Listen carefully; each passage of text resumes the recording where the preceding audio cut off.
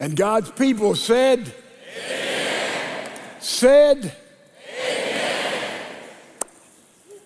There is a apocryphal story that I related many years ago about a Texan had a ranch, struck oil, became a multi-billionaire, bought all the land that adjoined him virtually, and he was quite a character. He was married, had one daughter. He built a swimming pool 2 acres in size, shaped like the state of Texas. He had a daughter he delighted in, sent her to a finishing school in the East. She stayed and got an education in the East, very protected, came back home, going to celebrate her 22nd birthday, and her dad, in his extravagant, over-the-top Texas way, wanted to have a party unprecedented, so invited everybody in about 3 or 4 counties to come, and they came. Gigantic barbecue with all the trimmings.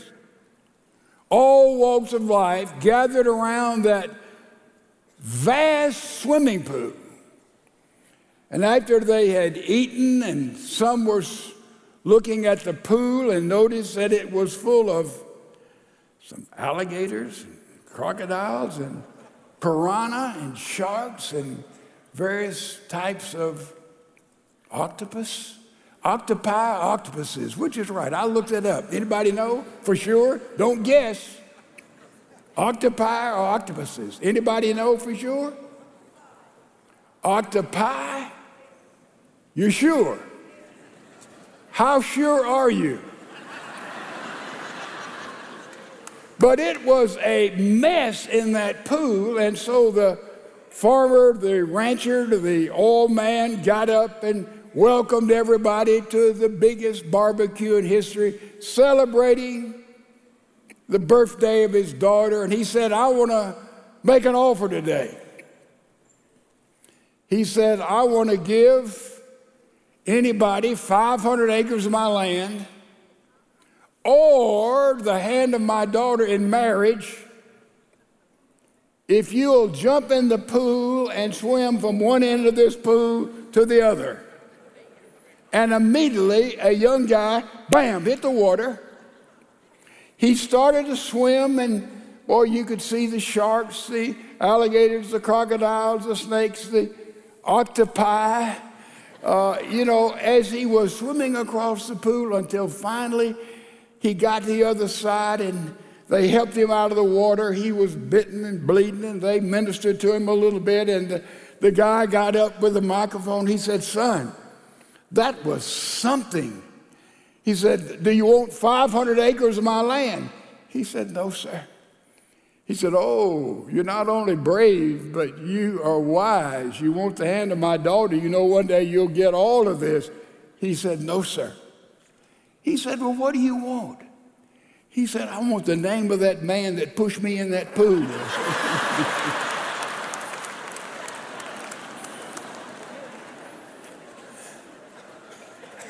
We can all identify with that because different times in our life we have been pushed into something and we've gotten in way over our heads.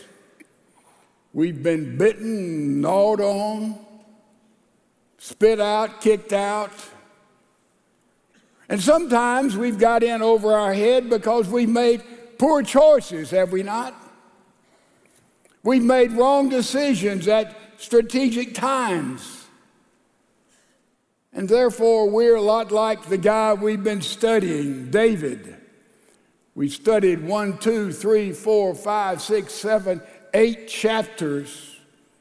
And we've seen how David was praising God, crying out to God, fearful, beaten, chewed up, pursued. And we've seen how he expressed this in emotion and prayer and praise. And now we come to the 9th chapter, and it is a pure chapter of nothing but praise. Did you notice in the music today the theme was praise? Did anybody pick up on that? The 9th chapter is nothing but pure, unadulterated praise to God. Now, let me begin with a little footnote here. Have you ever wondered why God asks for our praise? He asks for our worship. He asks for our adoration. And you might wonder, what kind of God is this? Is he like some people we know who love those subtle brags? You know, tell me how good I did. Tell me how fine I did. Tell me the great decisions I made. Is God like that? Does God need our applause, our praise, our adoration? What's wrong with God? People like that who are always telling you humbly what they've done by God's power. Is our God lacking something? Why does he need from human beings this kind of praise, this kind of worship? And so we think about this and look at it closely, and the answer is really quite clear. We praise and applaud that which we enjoy and that which we honor and that which we love, do we not? You're at a football game and a touchdown's there and you slap somebody and say, "Did you see that pass?" Or we see our wife or our husband and we see, boy, what a thrill it is to have this kind of love relationship with somebody like that. We overflow with praise, things that we enjoy, things that we love, things that we appreciate, things that we honor. And so God knows that if we praise him, if we genuinely worship him with all that we have, that lets him know, as it lets us know, that the Lord God Almighty has highest priority in our life. Many of us said this here on Easter Sunday. We decided to let him be Lord, Commander-in-Chief. And because of that, and because we get our blessings, our meaning, our significance, our guidance in life from God, we have to praise him. We cannot keep from praising him. There's an overflowing of worship and awe and thanksgiving to God. It's not that God needs it. It is when we praise him, he knows that's my son, that's my daughter who now is getting it right. You see? Therefore, we come to Psalm chapter number 9, a whole chapter of exorbitant, beautiful praise, so we will learn how to praise. He starts off, he says, "I will give thanks, praise to the Lord with all my heart." That is passionate praise. Has anybody seen any passionate praise today? If you looked at some of these kids down here, oh yeah, they weren't in show business. No. They're kids, and they were just praising God in worship. Something, wasn't it? With all of our hearts. And I will tell of all of your wonder. It means we praise him with our hearts inside. It overflows to our lips.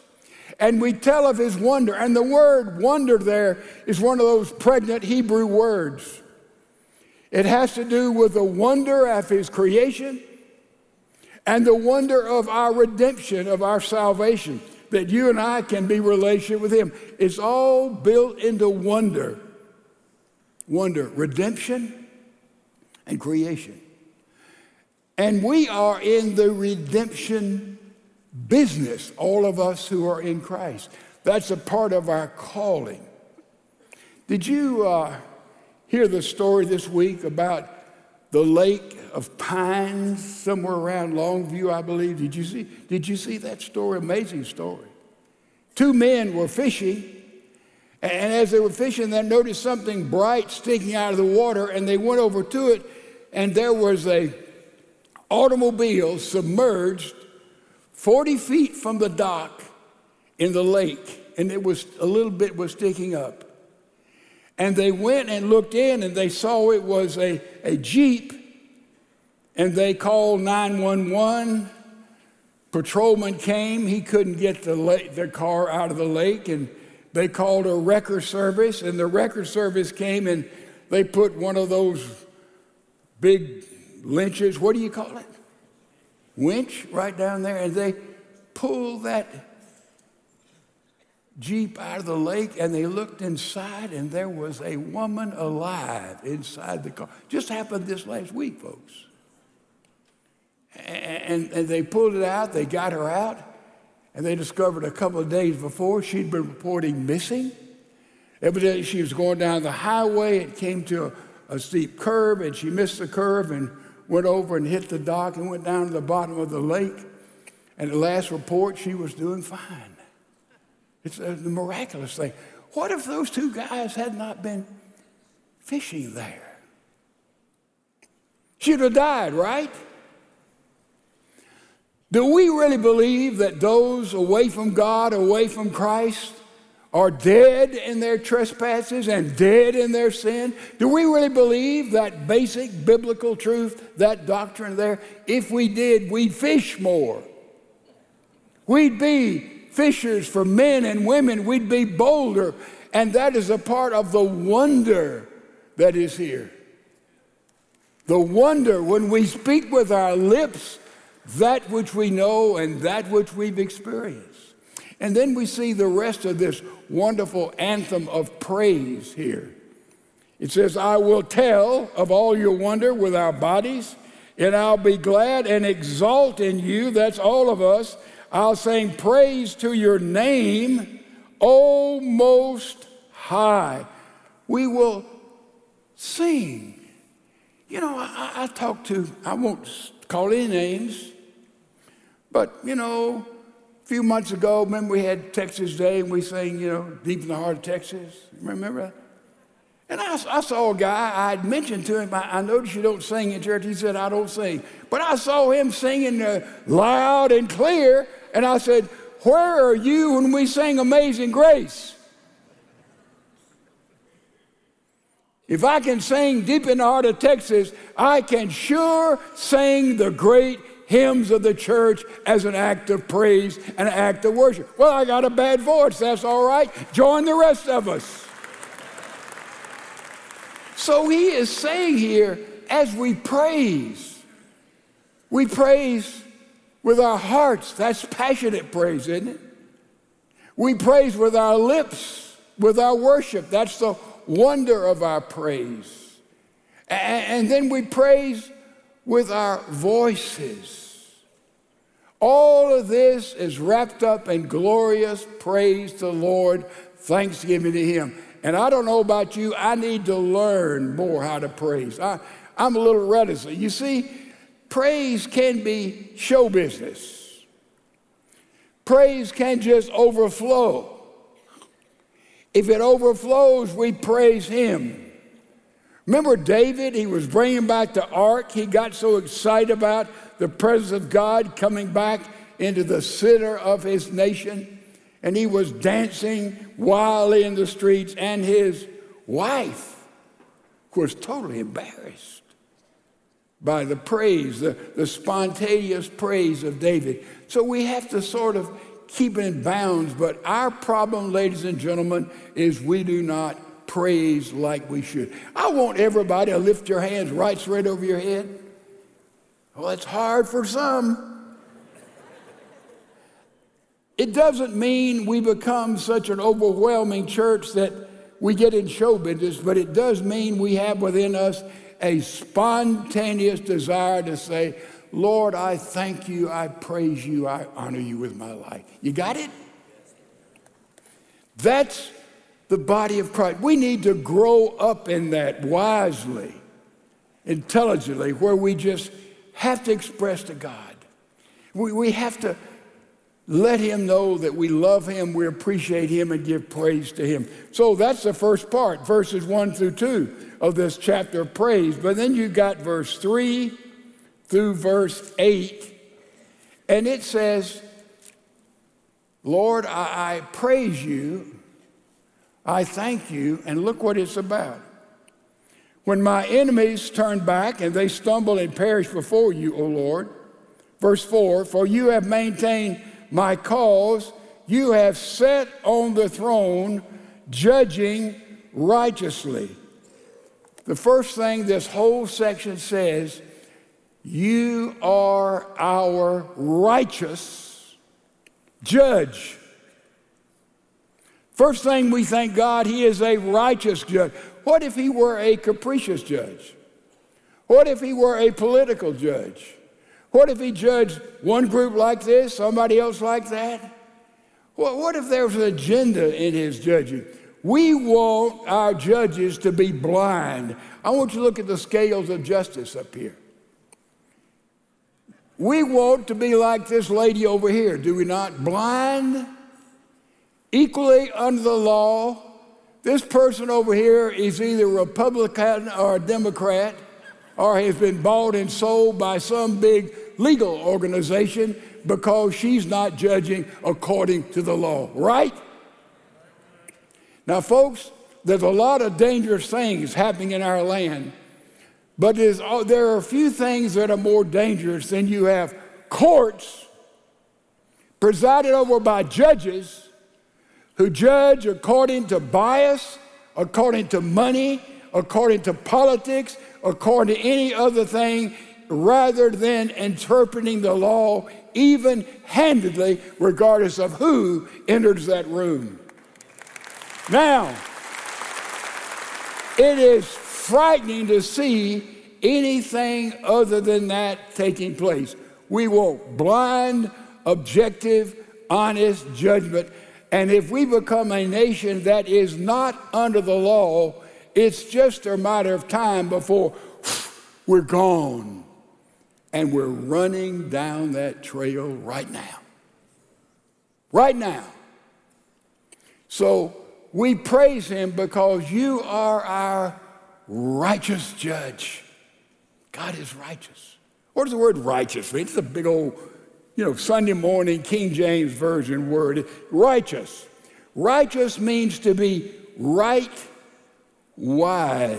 In other words, God is righteous as he judges us, and as we judge, because, ladies and gentlemen, we're all in the judgment business. Well, you say, the Bible says judge not and be not judged. But read the rest of it. It says, as we judge, we will be judged.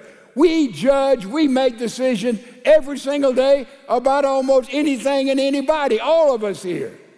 But the only condition is, as I judge you, that's the standards by which our righteous judge God will judge me. So be careful in our pontificating and our judgment, right? Does that kind of slow you down a little bit? Don't pick up the first stone if you've never sinned.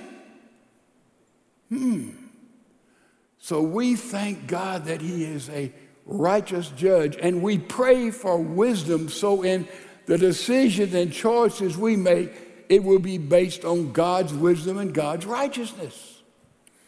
These are tremendous principles. This is why we can praise him. He's a righteous judge. Verse 5, you have rebuked the nations. You have destroyed the wicked. You have blotted out their name forever and ever. Look up here in verse 3. He says, when my enemies turn back, they stumble and perish before you. When, he knows when this happens in the future, he will judge like this. Then he says, verse 4, for you have maintained my cause and have settled the throne, judging righteously.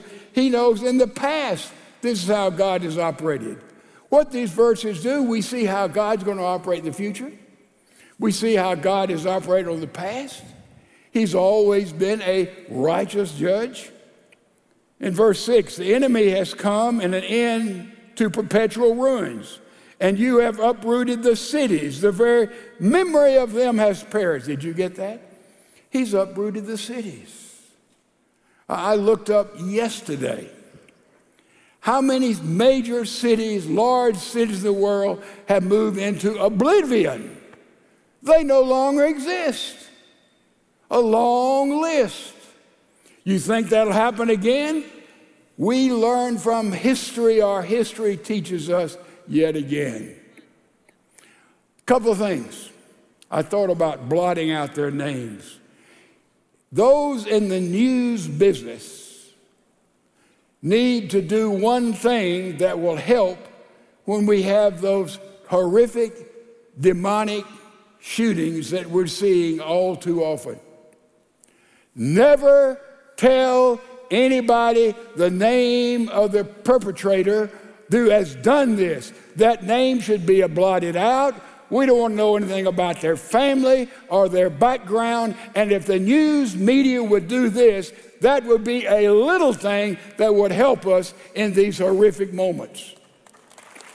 The copycat thing, for those who are already twisted on drugs or already mad or upset, is a deadly thing. Now, if one news media decides not to do that, they won't have as high a rating as the others because we have that prurient interest. Tell me all the bad. Tell me the rest. Let me tell you something. If they want to do something really positive about that, that's exactly what must be done. Blot out those names.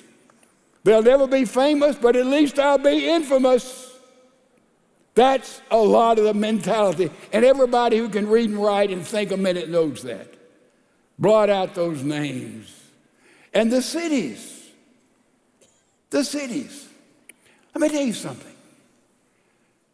Chicago will move into oblivion unless there is a radical change. You can write that down. That's not prophecy. That's just based on reality. It's going to happen. It is happening. It has happened all the way through history. Read about some of the giant cities of yesterday. What happened to them? When justice was not there, when morality was not there, when there was not a sense of support, a sense of community, those cities will destroy themselves. Where are we today in Houston? I said a few months ago that those who are leading us, we ought to throw the bums out. The tragic things, most of the bums are still in office, and we've already voted. And the other side of the coin, I discovered out of our now 90,000 members of this second family, about a fourth of them are not even registered to vote, and they name the name of Jesus and a part of this family. What's that picture about, ladies and gentlemen? Today we have, I checked yesterday, don't hold me to the exact numbers, we have 138,000 felons who are on the streets who are waiting to be tried. We have over 800 who already have all the credentials to convict them of murder. They're either in jail or they're running around on bombs, over 800. Listen, this city, this county, these counties will not stand in this kind of criminality that all of us are now living in the middle of. Do you get it? You take this Psalm chapter 9 saying the cities are being destroyed. Let me tell you something. You could take this and put it in any media news thing and you'd say, that's right, that's right, that's right. Way back here, God's word is truth, and you can apply it in any day and any time and any hour, and you'll see that it is the truth. And sometimes it's tragic, and it's frightening. And there must be an awakening. Or you can take all these cities, New York included, and say, what happened to them? What happened is the natural result of sowing and bringing in the harvest. You sow garbage, what are you going to get back? Garbage. And that's where we are in America today, and we'd better be a part of the answer and not a part of the problem. Those who are in Christ, we are the only hope God has in this world, and we better learn how to praise him vociferously and be bold in what we do and where we stand and what we believe. We praise him because you are a righteous judge. The very memory of them has perished, these cities. The Lord abides forever. He's established his throne for judgment. He will judge the world in righteousness. He will execute judgment for the peoples with equity. That must happen. That's our role. That's the role of every judge who sits with those robes. And a lot of this is a matter of just being conscientious. A lot is a matter of those elected just showing up. Just showing up. The next thing we praise him about, look at it. Verse 9, the Lord also will be a stronghold for the oppressed, a stronghold in times of trouble. David is saying, we praise him. You are our righteous judge. We praise him because you are our stronghold. In other words, he protects, he embraces, he covers us up, he hides us. The figure here is under his wings in the other parts of the Bible. He said, for you, O Lord, have not forsaken those who seek you. By the way, the phrase, those who seek you, is used 165 times in the Bible. For those who seek the Lord, this is the reward. We praise him for this. He says, sing praises to the Lord who dwells in Zion. Declare among the peoples his deeds. For he who requires blood remembers them. In other words, those who take the blood of people, God will deal with them. He remembers them. They'll not get away with it. And he says, he does not forget the cry of the afflicted. So what do we praise him for? You are our righteous judge. Let's say, praise God. Praise God. You are our stronghold. Praise God. And then he says, you answer our prayers. That's the rest of the chapter. Oh, be gracious to me, O Lord. See my affliction from those who hate me. You who lift me up from the gates of death, that I will tell of your what? Praises. That is the gates of the daughter of Zion. I will rejoice in your salvation. Big thing right there. We pray. What happens when we pray? Let me bring it down where nobody will miss it. You know Kenny Rogers, the gambler? I know none of you have ever heard that song. I played poker a little bit in college, not for money, had none to bet.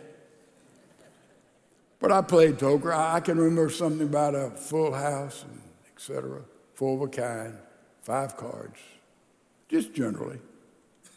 But Kenny Rogers' song is what we're able to live out in practice. Know when to hold them, know when to fold them, know when to walk away, know when to run. Not going too fast for anybody in the balcony, am I? When we pray, we know when to hold them. Not talking about poker. I'm talking about when we stay with it. We stay in there. God tells us. You don't change. You don't blink. Know when to hold your place consistently. And then know when to fold them. This is not where I should be. This is not working. This relationship, this business venture, this way which you know when to fold them. You just start over, redeal. You got it? Wouldn't it be good if God told us when to hang in there, stay with it, be patient, And then he told us, well, sometimes you just got to fold them and go in another direction, have a new day, a new deal, right? Would it be good if we prayed and God tells us that? David says he will, and he does. His children. And know when to walk away. Yeah. You get in a situation that the best thing you can do, just turn and walk away. Don't make a big deal out of it. Just walk away. But sometimes you run. You read about sexuality in the Bible. And God says very clearly to Timothy, you walk away from sexual temptation. And he says very clearly to Joseph, who practiced it, when Miss Egypt presented herself to him, he ran. So whatever the situation, sometimes we walk away without a big to-do, and whatever the thing may be, as God leads. See, God is leading in all of this. This is through prayer. He answers our prayers. We praise him for that. He answers prayer. D-. He answers prayer. We're learning how to do it. And then look at the rest of this prayer that he offers. It's powerful. He says,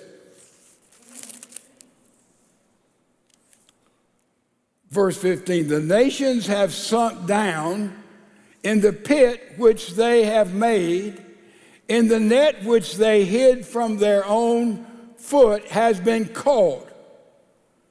Who? The Lord has made known to them. He has executed judgment in the work of his own hands. The wicked is snared. He is talking about here. He's talking about the nations. Cities under judgment of God when they're godless. Nations under the judgment of God, civilizations when they're godless. Read history, study history. You see all the events of what happened. Well, America, no, America is in deep, deep trouble. And we need some prophets. We need some prophets. You know, in biblical history, I thought about it. God has used strange people to speak his truth. Those that you expect to speak his truth have been silent or compromised or bought out. But God uses strange people to speak truth to nations. I like to watch cage fighting. I know some of you, forgive me for that. And I didn't see this. This is battling one-on-one with only a couple of things you can't do in order to wipe out your opponent. I'll tell you what it is. There was a cage fight. I did not see it. Took place in Miami. It was by a young man, a middleweight from Cuba, now moved to the United States, came out of communism. He's some kind of athlete. In this little clip you're going to see, he just defeated one of the most prominent middleweights in the history of cage fighting. I mean, one of the real top rank. But this kid came and he just defeated him. And Joe Rogan sometimes lets them talk, and it was a packed out crowd. I don't know how many thousands were there in Miami. And this guy who just got defeated put a band on that said John 3:16, and Rogan gave him the mic. Now remember how God speaks through unexpected people? Yeah. Amos was a tender of sycamore trees. He plumbed trees. That's all he did. So God uses, so listen to this athlete, Cuban, cage fighter, after he won the biggest match of his life before thousands of people. They give him the mic. Listen to what he says. I want to say something. Maybe I'm trying English. So sorry, I know the people don't understand me, but I'm trying. Hey, USC, hey Miami, hey Florida. Listen, people, Listen. What happened to you, USA? What happened to you? What's going on? You forget for the best of the world. The name is Jesus Christ.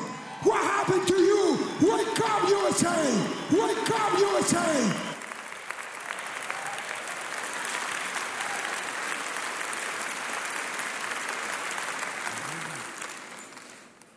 Joe Rogan reprimanded him, said, we're here to announce fights and so forth, not to speak your religion.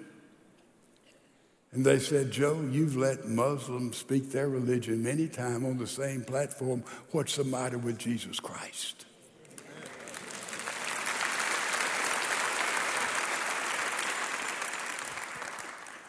Nations, verse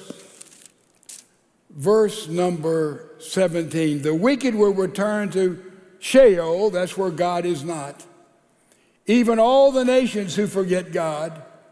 For the needy will not always be forgotten, nor the hope of the afflicted perish forever. And then he ends up and says, arise, O Lord, do not let man prevail, let the nations be judged before you. Put them in fear, O Lord, let the nations know they are but men. Clear statement of humanism and secularism is found Harvard University. 1905, they built a school of philosophy, Emerson School. And as they finished it, they had planned the architect to put on the doorway, man is the center of all things. But the president of Harvard at that time, President Eliot, in the summer, he did not let them put that up there. Instead, he put up there, and is still there today,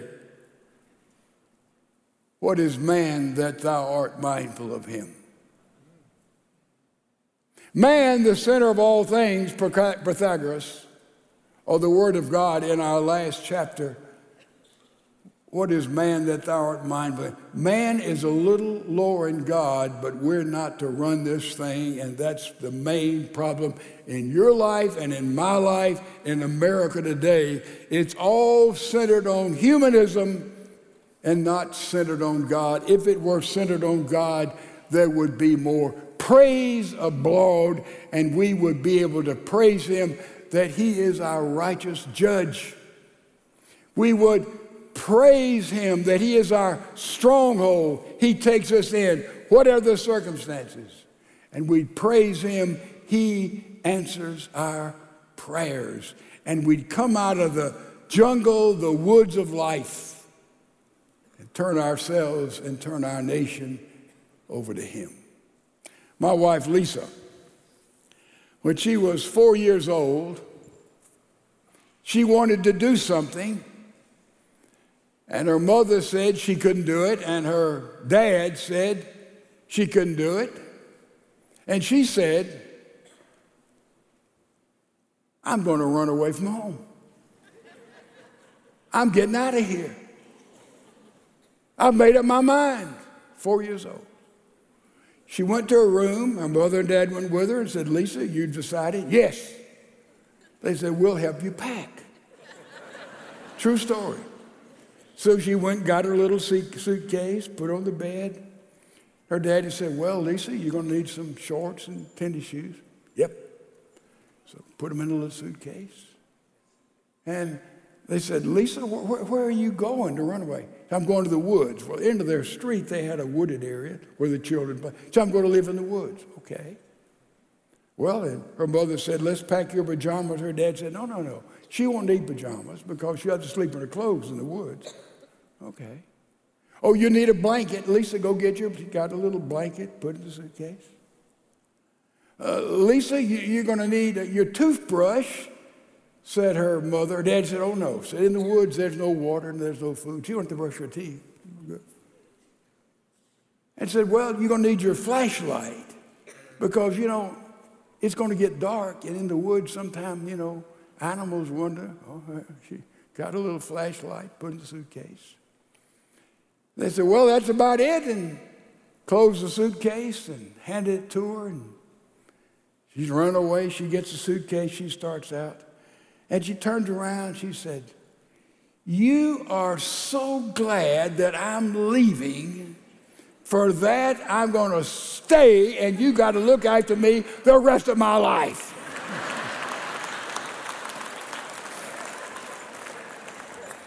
True story.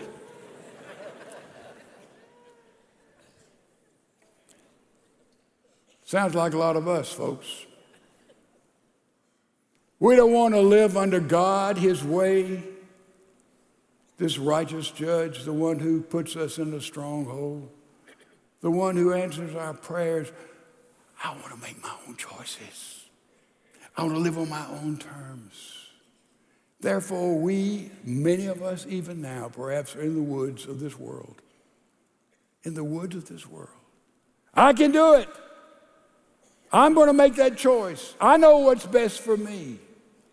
How God would have us to come back to His house, wouldn't He? And live under His protection. And in this posture, you and I will learn more and more every day to praise the Lord. Everything that has breath, praise the Lord.